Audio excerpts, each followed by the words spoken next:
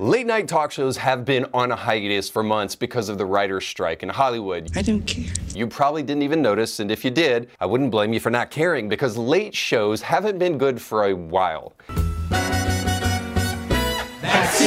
But you shouldn't expect the writers in Hollywood to preoccupy their downtime with fruitful pursuits. You are wasting my time. Like reading classic literature or maybe figuring out how to write good shows. The people in show business are a breed of modern man that is becoming more common today. So rather than just strike, they've been busy spinning their own yarns about Jimmy Fallon and The Tonight Show and the work culture that's present there. And I bet you wouldn't guess that, yes, it's toxic. The explosive headline from the always objective Rolling Stone says, "Chaos, comedy, and crying rooms inside Jimmy Fallon's Tonight Show." Now, at first glance, I'm prepared to believe that the elites in our culture have no morals and probably would create a truly toxic work culture. There's just one problem. The modern progressive society is replete with the kind of human beings that you need the grace of God to truly love. The last bit about crying rooms makes you feel like there may be more to the story than just simply a, quote, toxic work culture. But don't trust Rolling Stones to actually be honest enough to report on it. So let's just examine the claim as far as Rolling Stone sees it. In the report, it says employees allege that they were being belittled and intimidated by their bosses, including Fallon himself. Employees described being afraid of Fallon's, quote, outbursts and unexpected inconsistent behavior. Many of the staffers voiced their concern through HR complaints, but problems at The Tonight Show persisted. 7 former employees say their mental health was impacted by their alleged experiences working at The Tonight Show. About 100% of people would also claim the same. These staffers say it was commonplace to hear people joking about wanting to kill themselves. Now, joking about this, and that they would refer to guests' dressing rooms in the office as, quote, crying rooms, because that's where they would go to let out their emotions when they were upset with their alleged mistreatment. The former staffers who spoke to Rolling Stone requested anonymity out of fear of retaliation. They worked in a range of positions on the show, from production crew members to office staffers and in the show's writer's room. Many of the former staffers say they left the show because of their mental health. Some say they were fired from The Tonight Show. Well, that last sentence is quite revealing, I think. Okay, so here's what we have in this damning expose. Jimmy Fallon was mean at times, and some of the people cried as a result of it. I mean, that's just simply it. Now, the most troubling thing in the whole article is a portion where they talk about Jimmy Fallon coming to work in what they believed was an inebriated state. Now, that is truly bad and deserves attention, but mostly for Fallon because it's a clear sign that he's struggling. So color me skeptical, but I don't think these whiners actually care about Fallon at all. They only care about their feelings. The last line is particularly kind of a giveaway. Some of the people interviewed were fired from the show. So, bitter much? We might be left to use just common sense alone to help us discern if what we're hearing is really legitimate. We know we cannot trust the media to tell the truth, but we don't have to rely purely on common sense on this one. A guest from the show spoke out to address an allegation that was covered in the article that they were included in. If what he has to say is any indication of the veracity of the rest of the article, we know we can dismiss it all, because one of the incidents described in the article involved a public shaming and scolding of an employee by Fallon while interviewing Jerry Seinfeld. The article gives the impression that Seinfeld had to force Jimmy to apologize in front of everybody, but Seinfeld remembered the incident quite well, and this is what he had to say about it. Quote, "This is so stupid. I remember this moment quite well. I teased Jimmy about a flub, and we all had fun, laughed about how rarely Jimmy is thrown off," end quote, Seinfeld said. And then, quote, "It was not uncomfortable at all. Jimmy and I still occasionally recall it and laugh. Idiotic twisting of events." Now, here's the rub in all of this. If there's any modicum of goodness in you, you don't want to look at a group of people who claim to be hurting and then call them stupid, right? You don't want that to be your MO. That is, unless the people in question are doing one of two things. First of all, they are lying. Or second of all, and most importantly, they are so deceived that they actually think they're being brave and courageous by breaking out into fits of rage, refusing to have civil dialogue, and screaming about their treatment at their toxic work environment, when really their perfectly normal work environment is just too much to handle because they are interminably emotionally stunted and fragile. The ironic thing is, ask them about this, and they will be so deceived by the smell of their own farts that they will tell you that they are standing up for what's right and they're being brave about all of this, but not brave enough to actually do their job without being a victim, which is a problem. As I see it, the problem here is postmodernism, secularism, and progressivism, because it's taught the world that your feelings are more important than the truth. It's taken away any mechanisms of self-reflection that we truly have about our own behavior, and it causes us to point our finger. This is where a group of righteous people should step in and be honest. And if they're accused of perching atop their moral high horse, they should take it as a compliment. Because for a world that has no morals, everything is a moral high horse. So proceed undaunted by their crying and their whining and their moaning, and say what you really think, that you're acting stupid. By refusing to take this action, you let the dark go unopposed and encroach upon the light. I appreciate every Christian's desire to win people through love in the form of careful tact and soft answers. Of course, I think that's the vast majority of the way we should respond to these kind of things. But there are also times when love demands that we treat people with bad motives and tell them the truth, regardless of if it sends them into fits of rage. Only when their wounds won't be affirmed by society can they finally realize that their pain is self-inflicted and their cure far from crying rooms. Maybe then they can find hope beyond blaming others, and they can get right with themselves and with God. And we'll talk about that and more today on Indie Thinker.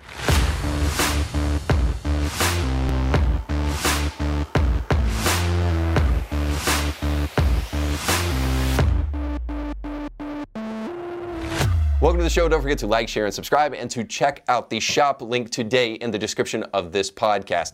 The bit.ly link there will take you to our Herbal Alchemy store, where you can get all natural health and beauty products for men and for women. And most of all of these products are not only cruelty-free, but woke-free. If you want to wash your hands of the targets of the world and other companies that don't stand for your values and actually promote the opposite, well, then you need to start voting with more than just your ballot, and you need to start voting with your wallet. And you can do that by purchasing products from the companies that care about the things that you care about and promote the kind of values that you care about. Now, by supporting Herbal Alchemy, you're also supporting the show, because some of the proceeds from your purchase today will go back to Indie Thinker to help us do what we do here. But also, you should know this: Herbal Alchemy is a great Christian company that part of the proceeds of their overall business income goes out to fight human trafficking. So if you want to stand against human trafficking, you want to promote the great messages that are on this show, then go to our bit.ly link down in the description of our podcast today, where you can purchase some great products for you and your family. Check it out today.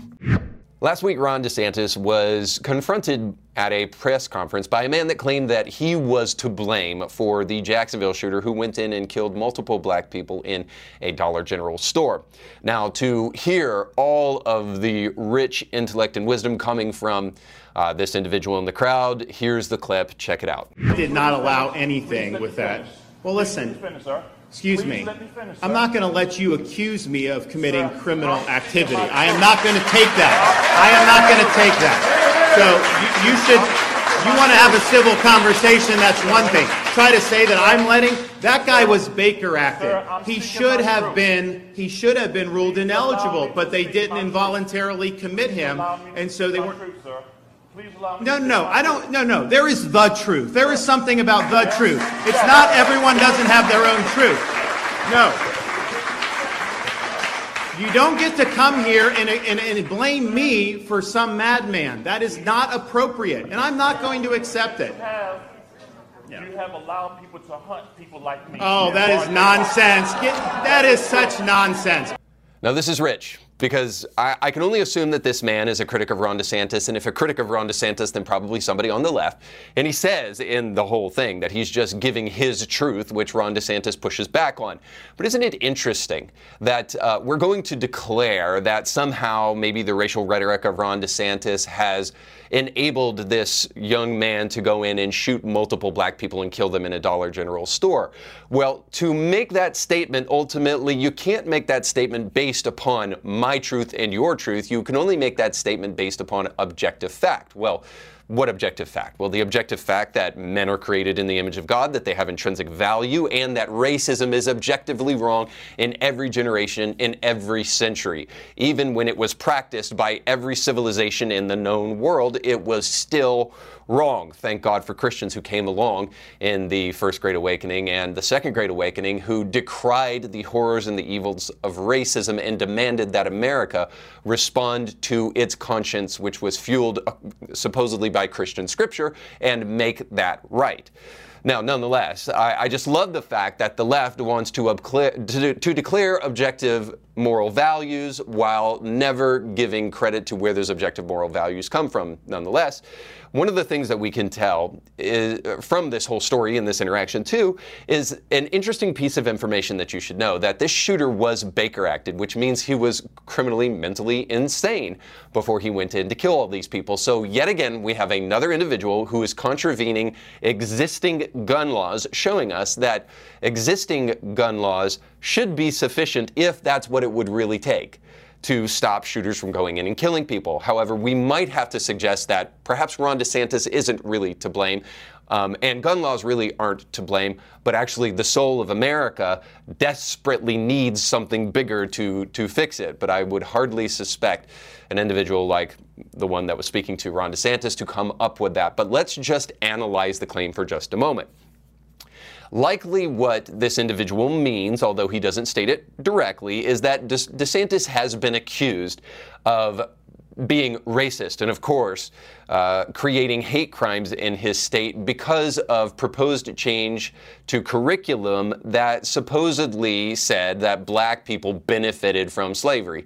Here's our wonderful and eloquent vice president who said that very thing in Jacksonville, of all places, just recently. Yesterday in the state of Florida, they decided middle school students will be taught that enslaved people benefited from slavery. Well, there she is, when she's not talking about school buses and, Venn diagrams. She's talking about how curriculum that said that black people overcame slavery because of the triumphal spirit inside of the heart of mankind. Somehow that endorses slavery. Nonetheless, the reason I brought that up is just simply this, is that if there is a person to blame other than the shooter, which I'll argue in just a moment that there isn't, then it's clear that the people who should be to blame are places like the ACLU, who said that it's dangerous for black people to go to the state of Florida because of these proposed changes, that people like Kamala Harris, who came to Jacksonville, of all places, to declare that black people are an endangered species because of simple proposed changes to critical race theory elements in college curriculum. And then also the media, who jumped on the bandwagon to declare these stories as though they were legitimate and accurate. Ultimately, what I'm saying is that the chief vector of misinformation in our society today comes from the political and comes from the media. And very often those two are in bed with each other, certainly on the left side of the aisle. And if there is anybody to blame for stoking racial animosity, it would be these people, not Ron DeSantis. And Ron DeSantis was very firm on this issue when he wrote a letter back to Kamala Harris. And essentially the letter said this, that if you're not too busy, checking out the border and making sure that immigration is going according to plan, which was supposed to be your thing as the vice president, then maybe you can come down and take some time to talk to me about what the actual changes to this college class were, so that you don't go around spreading misinformation. Now, I'll bet you'll never guess that in that letter, Kamala Harris never responded to that letter. Not only was that epic, but it just shows how dishonest these people actually are. They want to come in, stoke racial animosity, and then run away as quickly as possible. So here's my suggestion at the end of the day with all of these things. In a polarized society, I know it's easy to point the finger, but especially in a secular society, it's easy to point the finger. How about we point the finger at the people whom it actually deserves to be pointed at, like the people who were responsible for shooting. Rather than pointing down at the gun, rather than pointing at the governor of the state who didn't pull the trigger, why don't we look at the person who did point the trigger? But this is an illustration for something much broader and goes along with what we're talking about on the show today, the problem of secularism. Ultimately, here's one of the big problems of secularism. There is no true mechanism of self-reflection or self-correction. Ultimately, when you do not believe in a God outside of yourself, you are merely left with whatever moral arbitrary standards that you can create for yourself. And that functions two ways. First of all, this man, if there is any vestige of rational thought in a man who was Baker acted, then it is clear that he is not abiding by an objective set of moral values. But also, more specifically to the point here, the individual that got up to speak and to chastise Ron DeSantis is obviously operating based upon an ideology rather than operating based upon objective truth. Because there is no way that he could truly blame Ron DeSantis if he wasn't merely being political. See, this is the problem with our secular society. It is way easier to blame another person rather than to look in the mirror. These kind of racial narratives, by the way, that this man is espousing is also part of the problem. The quicker we get past looking at people based upon the color of their skin and back to what we should be about, which is the conduct of people's character, the more we can actually help our society understand that race is a folk taxonomy. In other words, fake. It doesn't exist. It's not real. Obviously, skin colors differ, but what does that even matter? It's such a superficial way of looking at people, and we have got to get back to the place where we are starting to endorse that principle. But I have no faith that we actually will get back to that when we don't have a true objective set of moral values. An objective set of moral values that cause us to look in the mirror and start looking at ourselves and the way that we think about things rather than blaming other people for what's going on in society. Now listen, I'm all for pointing the finger when it is necessary. But it is also clear that in our society today, when we don't have objective moral values, it is so much easier to point the finger at other people rather than to look at your own idiosyncrasies and your own foibles. This is why Jesus was really clear when he said, if you want to kind of point out the sawdust in other people's eyes, it would be best that you take out the plank in your own eye. Well, here's the problem with that. We don't have a great carpenter anymore in the life of the vast majority of modern Americans, even those sometimes who go to church, who are operating on our eye to get rid of that carpentry in our eye. So nonetheless, ultimately, all we can do is not see past our ideology and not see past our racial narratives and not see past our finger pointing that isn't actually grounded in any rational objective truth. I'm not even making a religious argument here. I'm merely just saying this. I'm saying that we need a transcendent set of values, and if you're going to find that, you cannot find it inside of yourself. That's where you get arbitrary moral values. That's where you get the kind of thinking that blames other people for crimes, skeptically speaking, just simply so that you can score political points, or because you have some type of agenda that is benefited by blaming the wrong individual.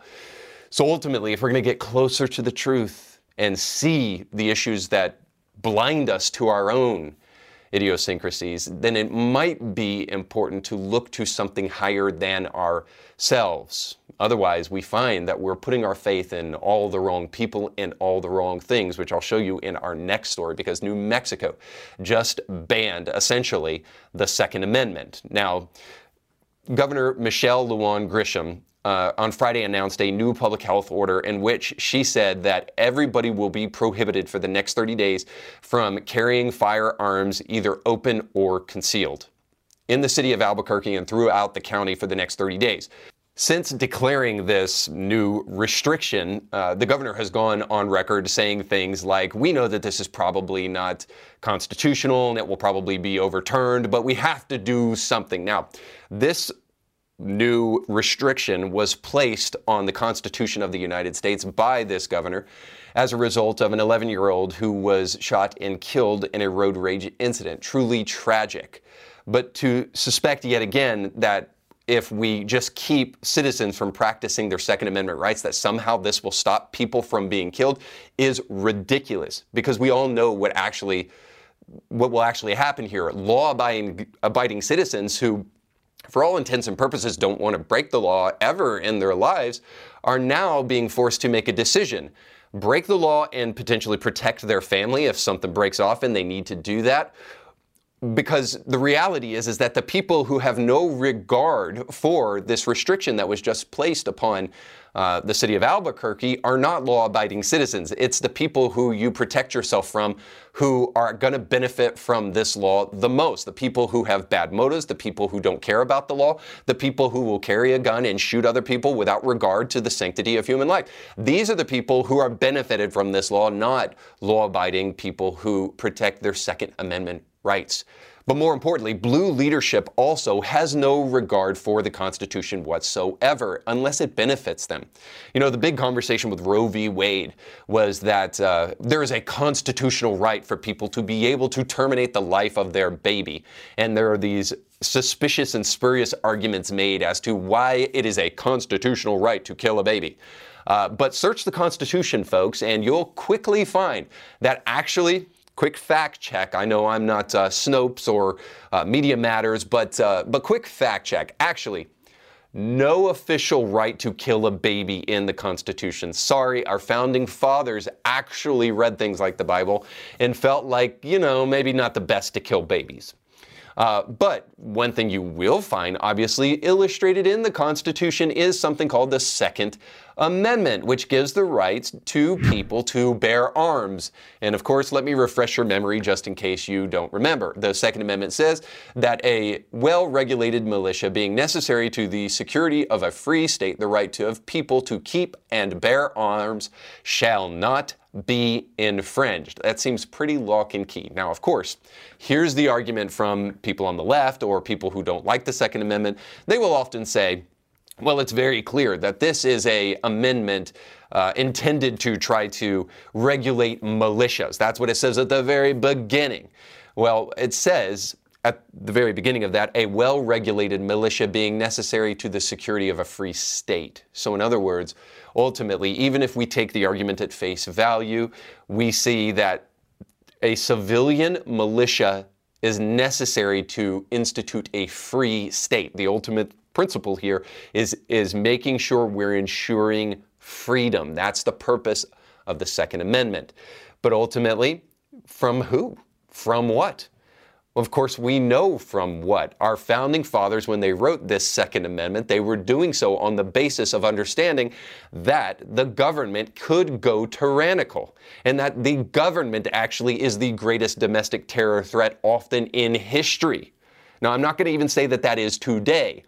But if we're going to talk about domestic terror threats, maybe Biden should take a cue from the playbook of people like Ronald Reagan, who said, actually, the government is the problem. It's not people. People can actually sort through their own lives better than the government bureaucracies of the world can. But don't hold your breath waiting for Joe Biden to declare that the government is actually the biggest domestic terror threat to individuals, because he's too busy trying to fumble through words and the English language to actually come up with the stellar conclusion that white supremacy is the biggest domestic terror threat.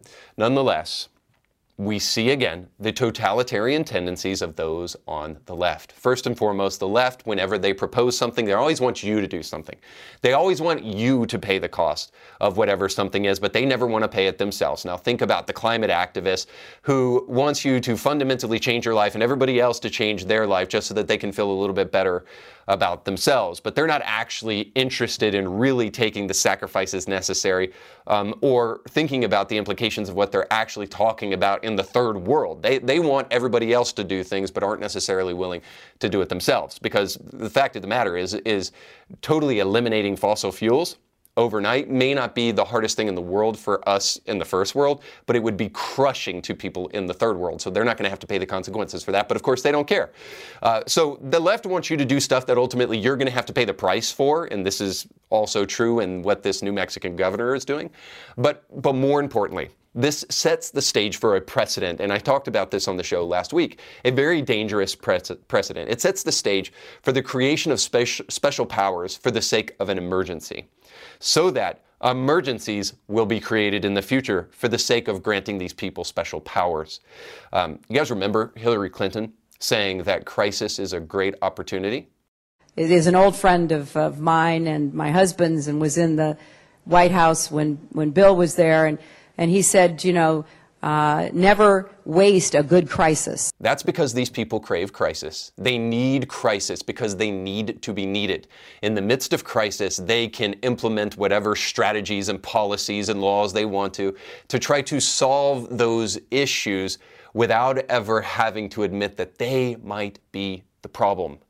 So where does the idea that the government will be the saving grace of a people, that they can provide the salvation that we actually need in the midst of an emergency? Well, that comes from secularism, the thing we're talking about on the show today. The smaller God gets, the bigger the government gets, because we need something outside of ourselves to provide stability for us. And very often this is the way it works. In a post-Christian Western society that no longer looks to God for their salvation and help in the midst of an emergency, they look to the state to help them. And so the state finds it easier and easier to take the Constitution and wad it up into the waste bin of history and to declare whatever powers they think are right for the moment. Now, let me provide just a fictitious analogy, if you will, a scenario that probably will never happen, but just to try to illustrate the point here, let's just say a global pandemic comes upon the world, and all of a sudden our leading rulership class and bureaucracies in America all of a sudden kind of just defenestrate our Constitution and the laws and the ways in which we have, you know, operated under common sense in the past, and they install, you know, spurious and kind of far-reaching mandates that shove down ideas and laws and rules down people's throat that aren't actually based in real medical science. I mean, let's just say even some of these health officials that we're supposed to trust, you know, issue mask mandates one second, and then they say that they won't help the next, and then they flip-flop on the issue of masks, and then later on you realize that actually masking doesn't really help when it comes to coronavirus. And ultimately that it could be like really devastating for children and have long-term health effects if prolonged mask wearing takes place. Now, again, none of this would ever happen, but all I'm saying is that the granting of special powers for the sake of emergency is nothing less than a machination of our secular age. And so the only remedy for this is to show up at the Capitol in New Mexico and to show up with an open carry. Only mass civil disobedience is going to be the way to stop these kind of tyrants from doing what they do. Now, perhaps also, too, maybe we could take a next step in actually putting our faith in something bigger than the federal government and bigger than ourselves, and maybe that'll do something. And we'll try to take that tack in our final segment, Bible Study with Democrats. Oh, God of pronouns. Last week on the show, I talked about Oliver Anthony, and I praised him for all of his success, and I praised him for some of the things that he has said publicly about God and about Scripture. Truly brave and really, really great. Although I did take issue with his claim that he is a political centrist, because in the midst of claiming that he is a Christian, it is my thinking that you cannot truly claim to be a political centrist, because centrism is nothing less than moral agnosticism, and as a Christian you cannot be morally agnostic. So some of the comments that Oliver Anthony has made are very typical, not only for young Christians but also for modern day Christians as a whole, and that's why I'm showcasing it here in Bible Study with Democrats, because the kind of moral agnosticism Christians have taken is really one of the ways in which the left has been able to not only encroach upon the territory of Christian thought and Christian theology, but also more broadly been able to take over culture in most of our major institutions, simply because of the moral agnosticism of the people that should know better. Oliver Anthony was just recently on Jordan Peterson's podcast, and the conversation again was great, but then there were these moments where he just claims like, hey, instead of political differences, you know, we just need to learn to love one another. All of that sounds great in theory, and yes, obviously we need to love one another, and Jesus talked about love. But the reason we can't simply put aside our political differences is because some of those political differences are actually things that Jesus had something to say about, and if you're a Christian, you should have something to say about it as well. So ultimately, all I'm saying is this, is that it's a wonderful life for the leftists and for Democrats whenever Christians declare their centrism.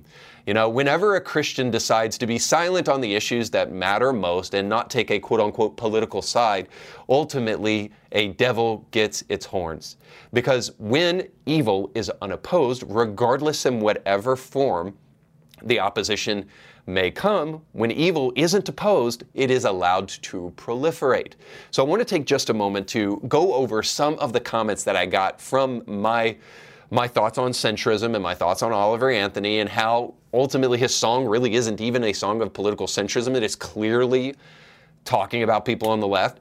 But ultimately, I wanted to respond because I feel like so much of the thinking that are present in these comments is present in modern day Christians and in the modern day church, and is part of the problem for why cultural secularism has been allowed to proliferate. So the first one just simply says this. And this is from Daniel the Regular Person. People choosing their political sides over their actual fellow Americans is what's wrong with this country. His song was aimed at the oligarchy, which is made up of Democrats and Republicans. Now, obviously, there's more to the comment. You can check it out if you really want to. But ultimately, there's enough there just to deal with. So I just wanted to take a moment to look at those comments. So listen, I love the kind of sentimental and very sweethearted approach. Of course, there was much more profanity-laden comments in the rest of what he said. But I love this kind of pseudo-moralism here and the false unity that's espoused in this comment, that is often espoused by people who want to declare themselves political centrist, or maybe even sometimes libertarians. But I won't blame the libertarian, because they don't often make those kind of silly statements. But the kind of false unity here is not anything that I am interested in as a Christian at all, or as a thinking person. Because what we need more than anything, and what we actually need, is not just agreement on national identity. So just the fact that you're an American doesn't mean that I should agree with you, or just that I should necessarily not be polarized in the way that we look at a particular issue. Abortion is a great example.